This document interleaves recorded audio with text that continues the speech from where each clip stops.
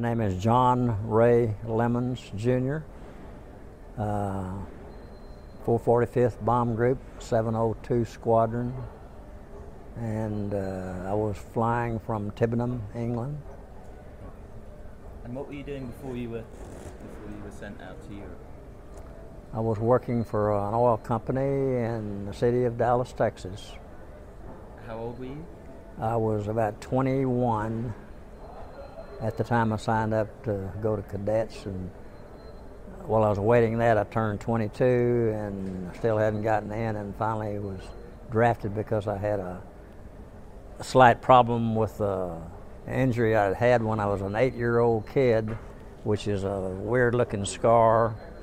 It's called osteomyelitis, and they said that I couldn't fly because I couldn't stand the G's. And of course, in those days, I didn't know what the G's meant. I thought that was gee whiz or something. And when you were told you were going to be sent out to Europe, how did you feel about that? Well, the war was imminent. We were in deep trouble, and we had to do something. So everybody in my age bracket was definitely interested and ready to try to do something. And to be patriotic, of course, was we all were, and we just couldn't believe what had happened to us already, and so we had to do something to defend ourselves and end the war and wind up in our favor.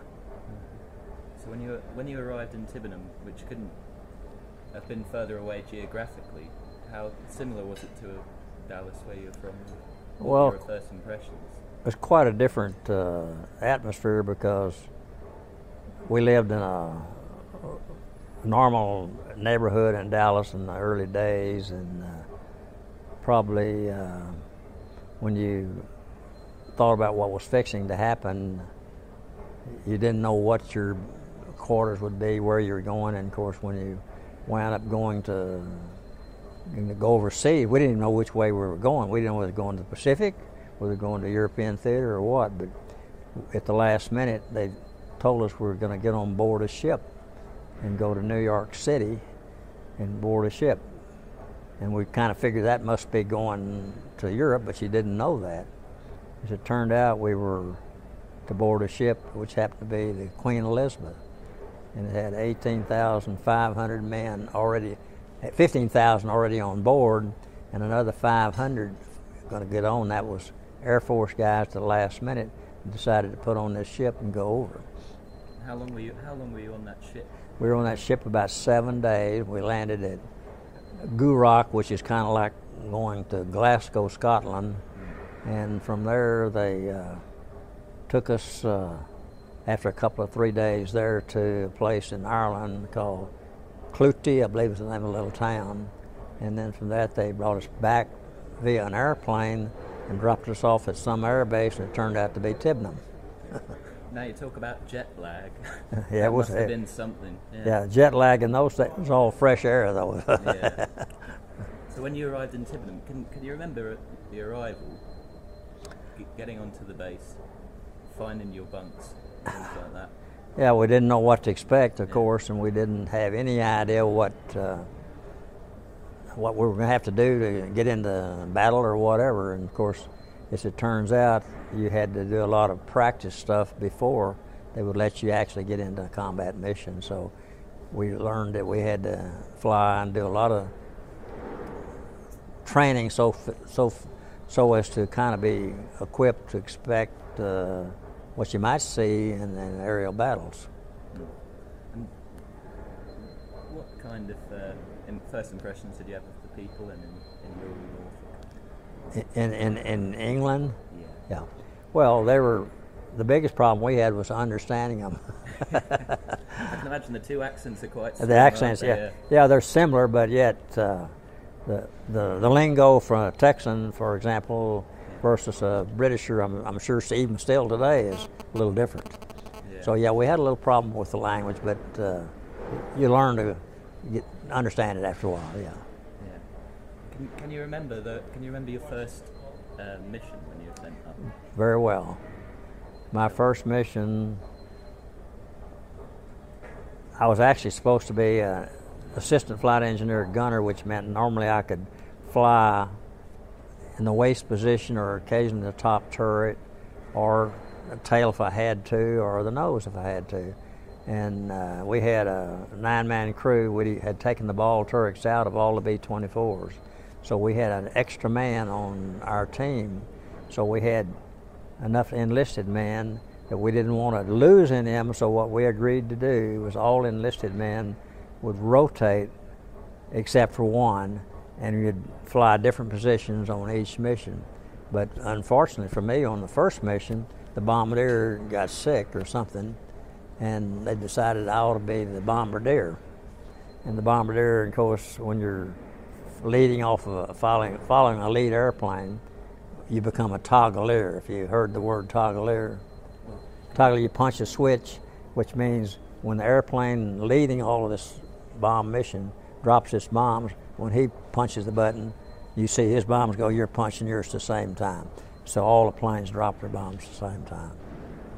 So that was my first mission, but unfortunately, as soon as we dropped the bombs, we were right in the middle of the flak battle that you could, never having seen one, you didn't know what you were getting into. And the flak was intense, and the nose turret that I was in got the biggest chunk of it hit you ever saw. That glass is about that thick, almost 4 or 5 inches thick, and blew the turret almost 90 degrees to the right, or 90 degrees rear, so my rear was hanging out and the doors blew off of the turret, and manually all the controls were gone. I couldn't get back in the ship, and the navigator was able to get me back by manually working on the gears and trying to get the doors twisted to get me back into the ship. But first mission, I thought, well, if this is the way it all is, I'm not sure I want to do this. It's a baptism of fire here today. Yeah, it's amazing. All of these stories, to me, the quick thinking that goes up so far, that's going on so far and so far in the air. It's just incredible to think humans can function. That's under right. That kind of pressure. Yeah.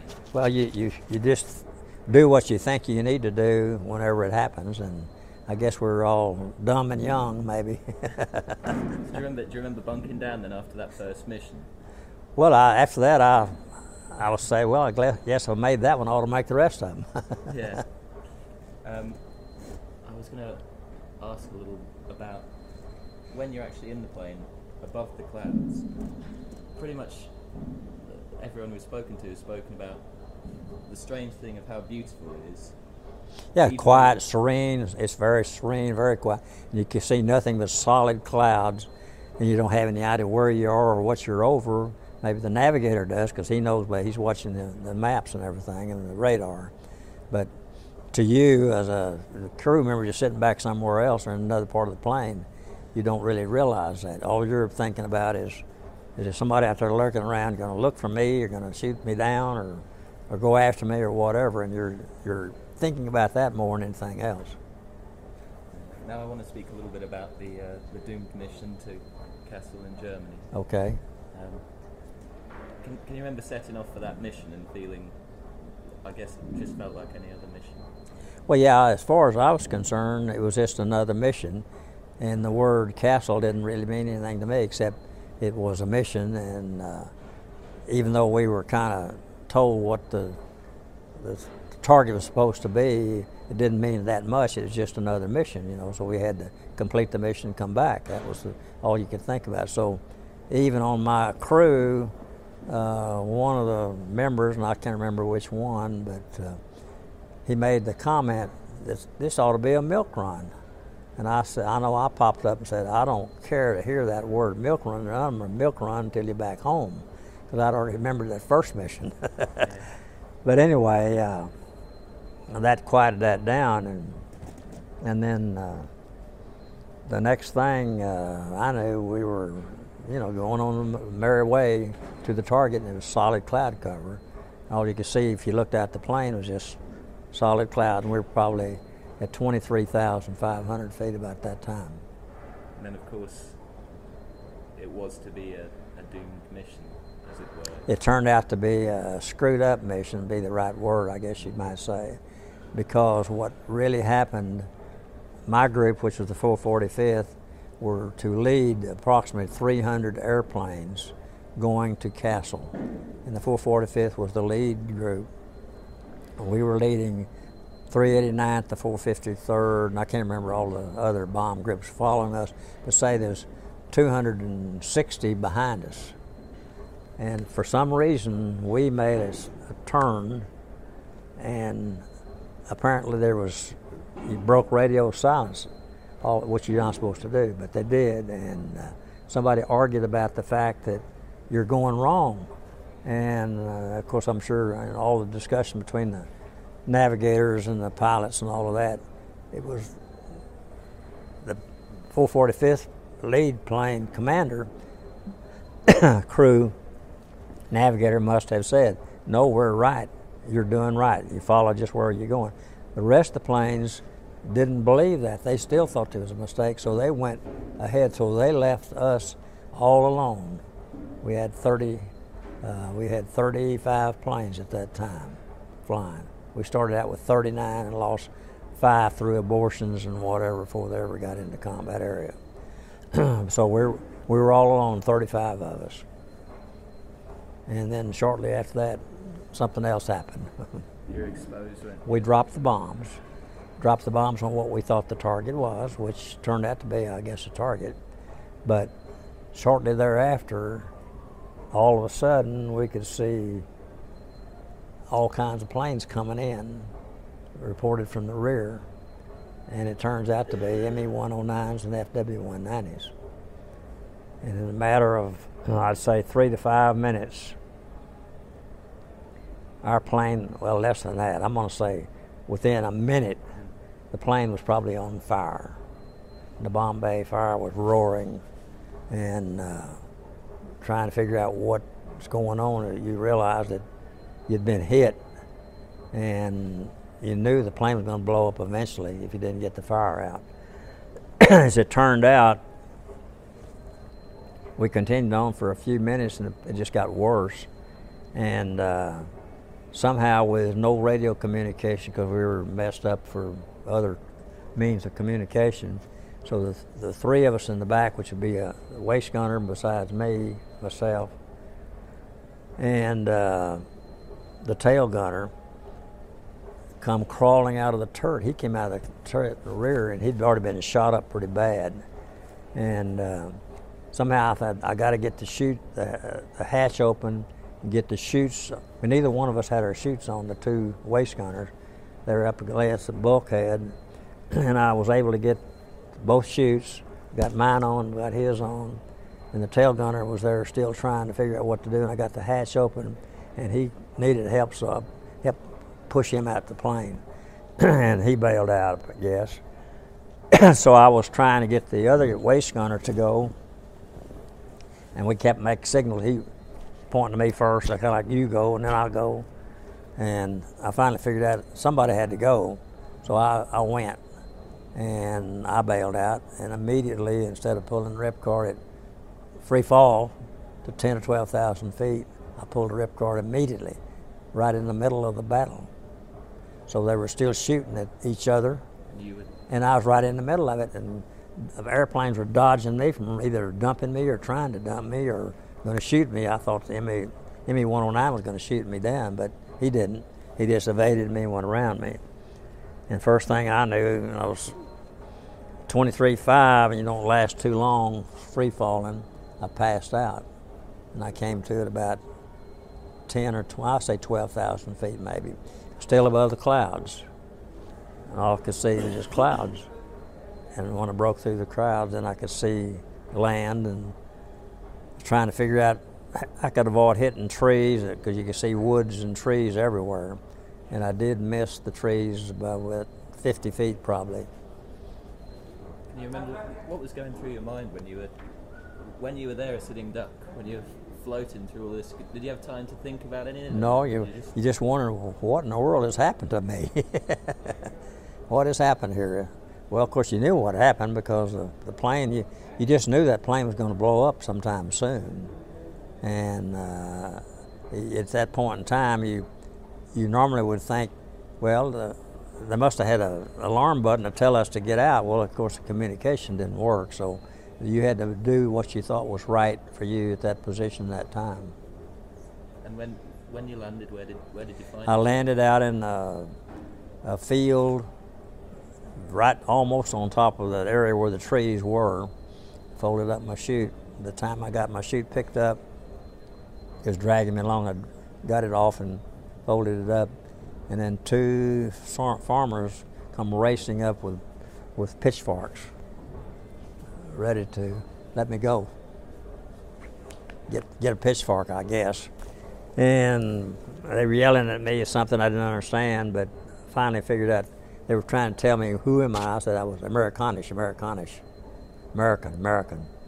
And they were still poking at me with those forks, and I thought, boy, they're going to do something to me. Yeah. And two young soldiers for the German soldiers were Wehrmacht ground troopers. They were probably about 16 years old at the most. And they had the long Tom rifle with that bayonet about that long on it. And they come screaming up and yelling at these two farmers. And I got the idea of what they said, rouse, rouse, rouse. To me meant, get the heck out of here. So that's what I started trying to do, is get out of the way of these two farmers. And they kept pushing me to get going with those guns. So what we did, we got away from the two farmers and we started on a road marching to a little town, towards the town somewhere, which I didn't know even until a few years, and never was sure what town was, what the name of the town was. Why were the farmers so hostile to you? Well, because I guess most of the Germans had been bombed by the bombers, and they felt like you were bombing women and children, and they called us terrorfliggers and gangsters, Chicago crooks, all kinds of words. And you could understand those because they'd be yelling at you, those kind of words. So I guess maybe they had friends who'd been bombed or families who knew about being bombed, and so they were just willing to do something to you, I suppose. Could you tell me again how old you were when you were? That was in 44, so I was 23. That's unbelievable. I would be 24 shortly thereafter. where did you, I think celebrate's the wrong word, but where did you have your 24th birthday then? I had my 24th birthday in a prison camp.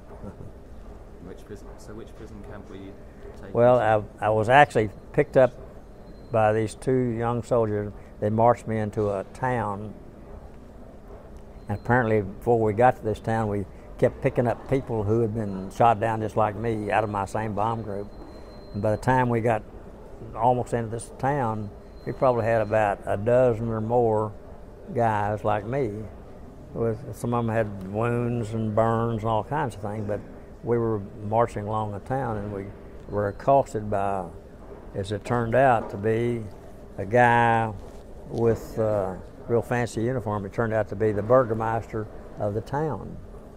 And he stopped the two guards that had us, the two soldiers, and started lambasting, languaging words and all that kind of stuff at us. And he had his pistol in his hand that he was just going down the front row and kind of swinging at everybody. And he got me in the face pretty good. And I kind of bolted out of there, and he pulled that gun out. I thought, boy, he's fixing to pop me, so I stopped. And sure enough, those two young soldiers who were more than 16 years old were able to yell, rouse, rouse, and this guy, for some reason, just let him take over us again. We marched on into town and put me in a basement of a building somewhere in this little town for the night. And we probably had, by evening, at least 25, 28 people in that room, all prisoners. Was everyone talking to each other? We were talking to each other, but a lot of them were injured, had burns or broken bones or wounds in their body, and we were wanting them to get some medical aid. And all they could give you was some bandages, paper bandages, and an aspirin or something like that. And we spent the night there. The next morning they brought in litters where you could pick them up and carry people. So anybody who could walk would pick on one end of one, you'd put a guy American wounded guy on there. And we marched from that building to a train station carrying the guys that couldn't walk. Must have been 6 of us or 8 of us doing that, taking guys on the litter. And they put us on this train. Of course, we had to go through the town, and everybody was doing the same thing, yelling at you and calling you all these kind of things. And finally, they got us on the train. I don't know where they put the guys who were wounded. They took the litters from us and placed them somewhere on the train. And the next thing I knew, we were on the train riding, going somewhere. Turned out to be interrogation center near Frankfurt. And that's where I went. They put me in a camp called Wetzlar, which is kind of an interrogation center. And that was probably about 2 or 3 days of being there. And for some reason, I never knew what happened to any of the rest of my crew, and didn't know until I got home after the war, of course. But my pilot, who had been in that plane in the front, bailed out and was captured, and he said he saw me in where I was, but I never saw him. He said my face was so swollen where I'd been beaten up, and the face was black and blue, and so I never knew that he saw me. He tells me that story today still, that he saw me. But after going through the interrogation, which is, I don't know whether anybody's told you anything about that, but when you go through interrogation with the Germans, what they do, we had seen a film, a training film, American training film. It tells you what to expect, what you might get into, what you're supposed to do. Of course, you're supposed to give them your name, rank, and serial number. That's it. That's all you know. And this guy that got me doing my interrogation, he said he could tell where I was from. I said, I'm USA, you know where I'm from. He said, I know where you're from. I can tell by your language, the way you talk. So what? And he finally kept saying he won't know where I was from, what my mother's name was, and all that. Name, rank, and serial. That's all I'm supposed to give. 3 names. That's all I'm supposed to do. So anyway, after this interrogation, he finally said, how about a lucky strike? I said, no, I don't need a lucky strike. I don't even smoke. What is a lucky strike? And he said, well, you can't kid me. He said, I was in the United States until 1939. He said, I lived in Buffalo, New York. Yeah? He said, so I know a lot about the U.S. And that's why he was put on interrogation. Oh yeah, I'm sure that's why he was there. And he finally said, opened up a book, said, I'm going to show you some stuff. He knew more about me than I did. He had me on the wrong crew, however. But they have a book that had a lot of stuff. You wonder how they got it. Did you ever find out how that? I don't this day know. I'm sure they had spies in every base there was somewhere. They got information. At this time, were you thinking about the future or anything? Well, thinking about what? Were you thinking about the future? Were you thinking about how you're going to get out of this? Well, all we knew was their word was they're going to turn us over to Gestapo because, we didn't tell them enough. So they put you in what they call solitary a couple of days, and probably the guy they put me in with was a plant. And he didn't ask me questions. I didn't know anything. I didn't know what I was doing. After a while, first thing they knew, they came and put you out and said, "You're going. You're gone. You're going to another camp." And that's where I went. The first camp was Stalag Luft 4, which is up in old Poland area, way up near the Baltic Sea. If you're familiar with the Baltic Sea, it's just a little bit south of old country called Lithuania. And so, how long a journey was that then to get to there? Well, let's see, I got there on about October I'm going to say it was the 9th or the 10th. So that was 3 or 4 days, 2 days, 3 days at Wetzlar, about 4 days on the train to get there. Were you traveling with all with Americans? Well, with guards and a few other American prisoners, yeah. Were you speaking at all on that journey? No, we did not. We weren't. They didn't let us get together. Yeah. What were you? Did you have any plans for escape or anything? Oh no, no. How are you going to get out of this one? You knew you were in here for a duration, but you didn't know what that duration was. I would probably say at that point in time you couldn't have escaped without being able to have some hidden weapons like a gun or something that you could have blown a guy away, but you couldn't get away because there's too many guards on the train. The train was full of soldiers. And then when you arrived in this camp, what was the first thing? What was the first thing they made you do when you got off the train? We got off the train. They took us to camp, and the first thing they did, they pulled all your clothes off and check you over to see if you got any hidden anything. Look up your rear even to see if you have a compass stuffed up your rear. You know, all kinds of things. And they kind of bang you around just to let you know they're in charge. Your relationships with the guards, was it because you're both speaking these different languages? Different languages. You're on opposing sides. Yeah, right. Was there any point where you could see each other's humanity, if you will, or? I don't remember that the guard on the train was anything. He was just, doing his job, and you kind of knew that he was in control, so there wasn't anything you could do. So you more or less had to continue to hope when you got to the next spot or wherever it was in time that you could do something different. And of course, we didn't know what that was because we had no idea where we were going. As I say, they didn't tell you anything. They just put you on this train, load you up, and you're there till they take you off. And that's really what happened. And when they got us into the camp, of course, then that's what I was telling you. They took all your clothes off, and I guess they deloused us, whatever that meant. I don't know what they did that for, but they must have. And I mean, they did, but I don't know what it was for, except I guess they didn't trust that we were clean. All of these stories that we hear. They mug shotted you too. I didn't tell you that. They took a mug shot of you, a picture of you, and gave you a dog tag. You had a prisoner of war, like an ID card. You had to wear a chain around your neck at all times. And again, it just seems so. The way you had to be when you're in the middle of all this was practical, really. Oh, you had to be realistic with what you can do. Yes.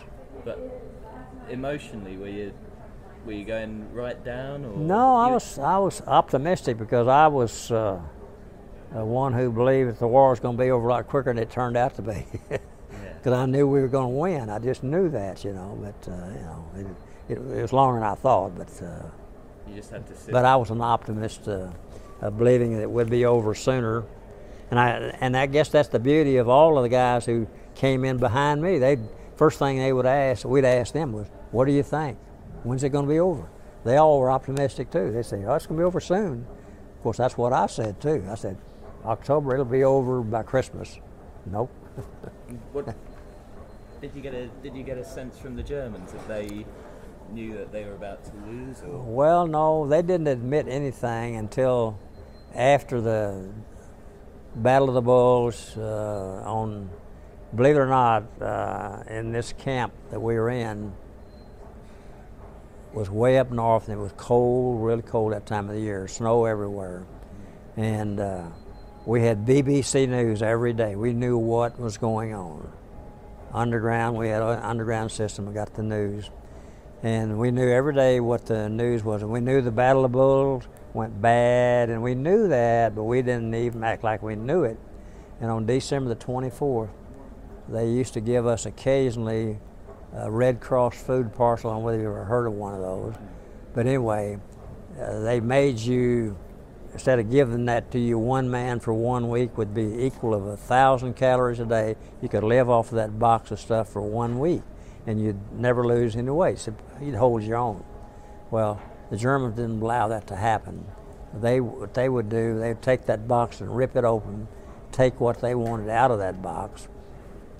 They'd punch holes in the cans looking for compass or scissors or some kind of hidden weapon or something.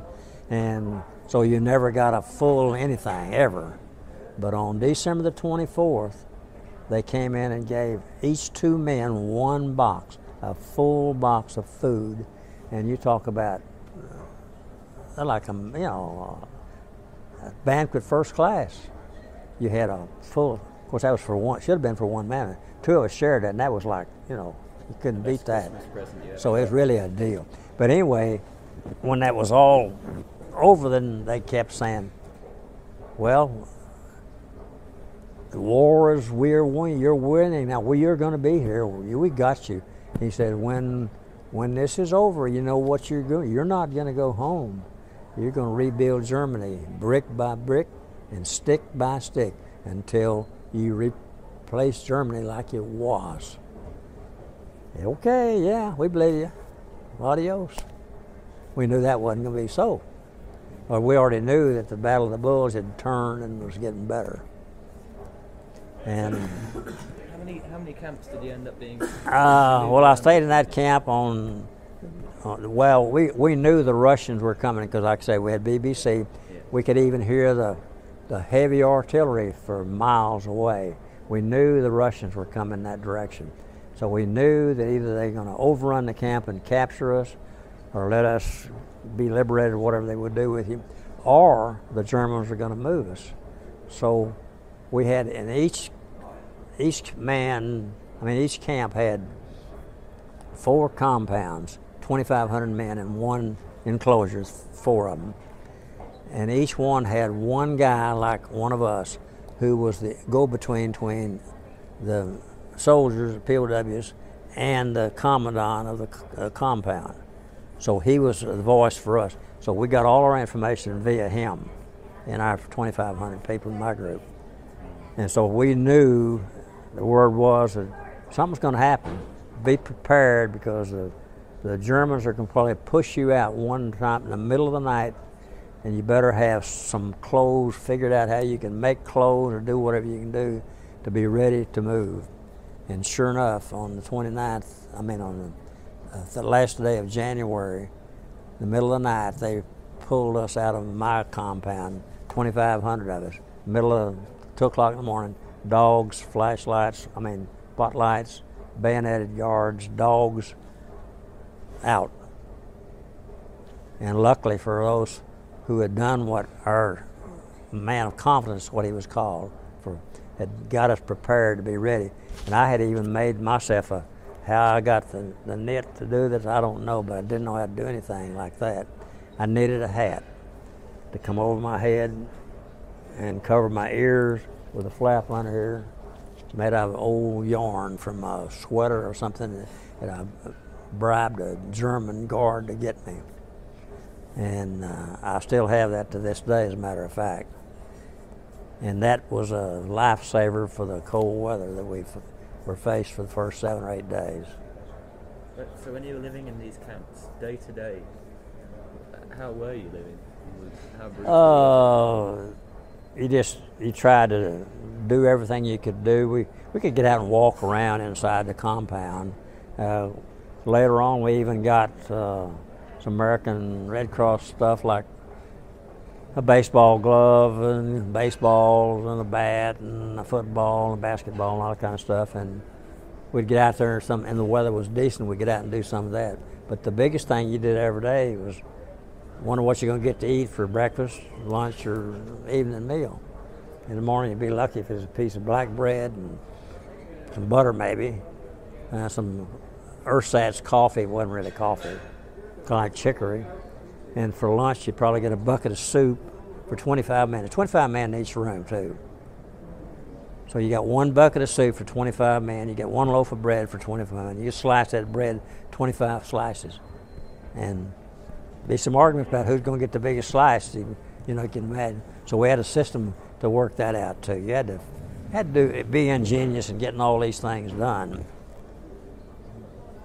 And you say you were listening to the BBC, so I guess you were following the war and seeing. Yeah, we knew about. You know about the geographical areas they were talking about. Yes. Yeah. So there must have been a sense that more and more the war was coming. Oh yeah, the war was going to be in it. We knew that, but how fast, you know, was like from that camp thing, I wound up going to Nuremberg. You've heard of Nuremberg. And Nuremberg was the worst camp you could want to get into because it's overcrowded. It used to have been an Italian prisoner worker where the Germans had the Italians in there. And it was overcrowded and terrible.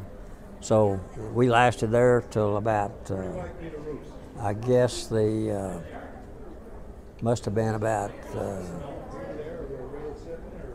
I was trying to think the actual date, 16 days, about the first week of August, they moved us out again. 16 days we marched on the road going to another camp because the British and Americans were going to overrun Nuremberg. So we wound up going to Moosburg, and we got there, I'm going to say, I must have the dates a little wrong, because I had 16 days on the march. And from there, probably 15 more days before the war was over. So I must have got there around the 1st of August. And by then, how long had you been in captivity? Since September of '44, yeah. So then, do you remember if there was any radio broadcast in particular leading up to the end of the war where you thought, now it's within sight, I can see getting out? No, the only thing we knew was that the news gave us indication that it could be any day. And finally, in Moosburg, we were told about a week before, Patton is approaching, probably 100 miles away, and when he gets here, they'll probably overrun the camp and blah, blah, blah, and he'll be free. As it turned out, that took place on the 29th of April. And we were told the day before, we could even hear the artillery fire by then. So we knew they were coming. And boy, that morning, we could see the battle, we could see the tanks out there fighting each other. And they told us to get on the ground, you know, get yourself killed inside the camp, get out of the way. Lay down on the ground, get out of the way. So we were all doing everything we can to find a secure place. And they did, they fought, and pretty soon it was all over. And Patton's tanks just ran through, just walked over all the barbed wire, ran down all the fences, and some guy in a tank stopped within about 50 feet of me, flipped up his lid, and the commander, and he yelled, "Anybody from Texas?" Man, I said, me, buddy. So I went racing over to him. I asked him, "What's your name?" He said, "Earl Cook." And he said, "What's yours?" And I told him, I said, "What'd you say your name was?" He said, "Earl Cook." I said, "Earl Cook?" I used to work with a young lady in Dallas. Her name was Ione Cook. He said, "That's my sister." I said, "My goodness, unbelievable." He said, "Wow." I said, "You're going to get home before I do. If you beat me home, would you tell my family that you found me? And I'm okay, and I'll be home soon." And sure enough, he did get home before I did, and contacted my family and told them he'd found me, and I was being repatriated and all that kind of stuff, going to eventually to a camp and Lucky Strike and all that to get on a boat to come home. So he beat me home. And you saw him after the war? I saw him after the war. Times. Yeah. Okay. He lived in Dallas. Yeah. So after that, then, when the tank came, you were essentially. Yeah, we were actually free, but see, you didn't know what to do because here there's probably 100,000 guys in that camp. That was Americans, British, and a lot of others been captured even in Africa. Some of those. So we had all kind of, and plus Russians. We had a few Russians, and so he said, "Well, when am I going to be?" Well, my idea was they told you to stay in the area where you get some food. Well, of course, from this tank, the fellow that I said that found me, he gave me a 10-in-1 ration, buddy. You think about that, what that was. If you know what a 10-in-1 ration is, it's a lot of, kind of like a pack of everything you'd need to eat for 2 or 3 days. So I had food. So we decided, my buddy and I, we want to get out of that camp, take over a house. So we took over a German house in the little town, and where house was, the Germans had blown the bridge across the river called the East Saar River, and the tanks had to wait to get a new pontoon bridge across the river so they could pursue the remnants of Hitler's outfit. This was about the 30th or 31st, 30th day of April, or maybe the first day of May. And we'd taken this house over. Well, they waited there 2 or 3 days until that bridge was laid to get across, and there I was in a hotel right there watching all of this. And Mr. Patton, I saw him no closer. He's close to me in that bar right there. And how one and only time I ever saw him. How did you celebrate that then? Oh, we went crazy. You know, just even finding anything you could get to drink when guys were hunting stuff from the Germans, give you something to drink, and they didn't even do that. The Americans, they were scared of the Russians. See, they were really scared of them. So if you're American, like the lady of this house, when I told her I was going to take over the house, she says, "Welcome, no Ruski, no Russians." So she fed us 3 meals a day. We had a feather bed. No kidding. Amazing. So I spent my last few days there until I was repatriated right there. Have you ever been back to there? That house? I've never been to. I'd like to go back and see if that house is still there. Of course, I doubt that it is. That's 60 some odd years ago. And then, how much work was there still to do in order to get out of Germany? Well, it was kind of difficult because we had to wait to be flown from there. They had to send airplanes picking up. I don't remember how many thousand Americans there were, but getting them out of there, it took me about, I'm going to say it must have been 10 days at least to be put on a plane, and they flew me to France, and from France they put me on a train from Reims to Le Havre. You know where Le Havre is, and they had a place they put you in. It's called Camp Lucky Strike, which is where they repatriated all the prisoners in war. Most of them went through there, and they checked you over physically, started feeding you, and all that kind of stuff. And all along this way, we were all looking at each other. Oh yeah, everybody looking at you. Just trying to find people you knew and all that kind of stuff. But you knew then eventually you're going to get to go home. So you sweated out from that point to time you get to go home. So that was about let's see, May the 15th, 14th. See, I didn't get on board the ship till about 2 weeks later, 3 weeks later. And was the party still going on that ship then? Huh? Was the party still going on that ship? With what? On the ship back to America, was the party still going on? Oh yes, yeah. Celebrations. Oh yeah, yeah. Hoping you could get anything to shoot craps with, or play cards, or get a beer, or whatever. And what was the first thing you did when you actually got home then, when you got back? To States, called home. Told them I was here. And I'd be home as soon as I could get there. Did you ever think you were never going to, when you were in that camp, did you ever think you were never going to hear your family's voice again? And no, I always believed that I would get out.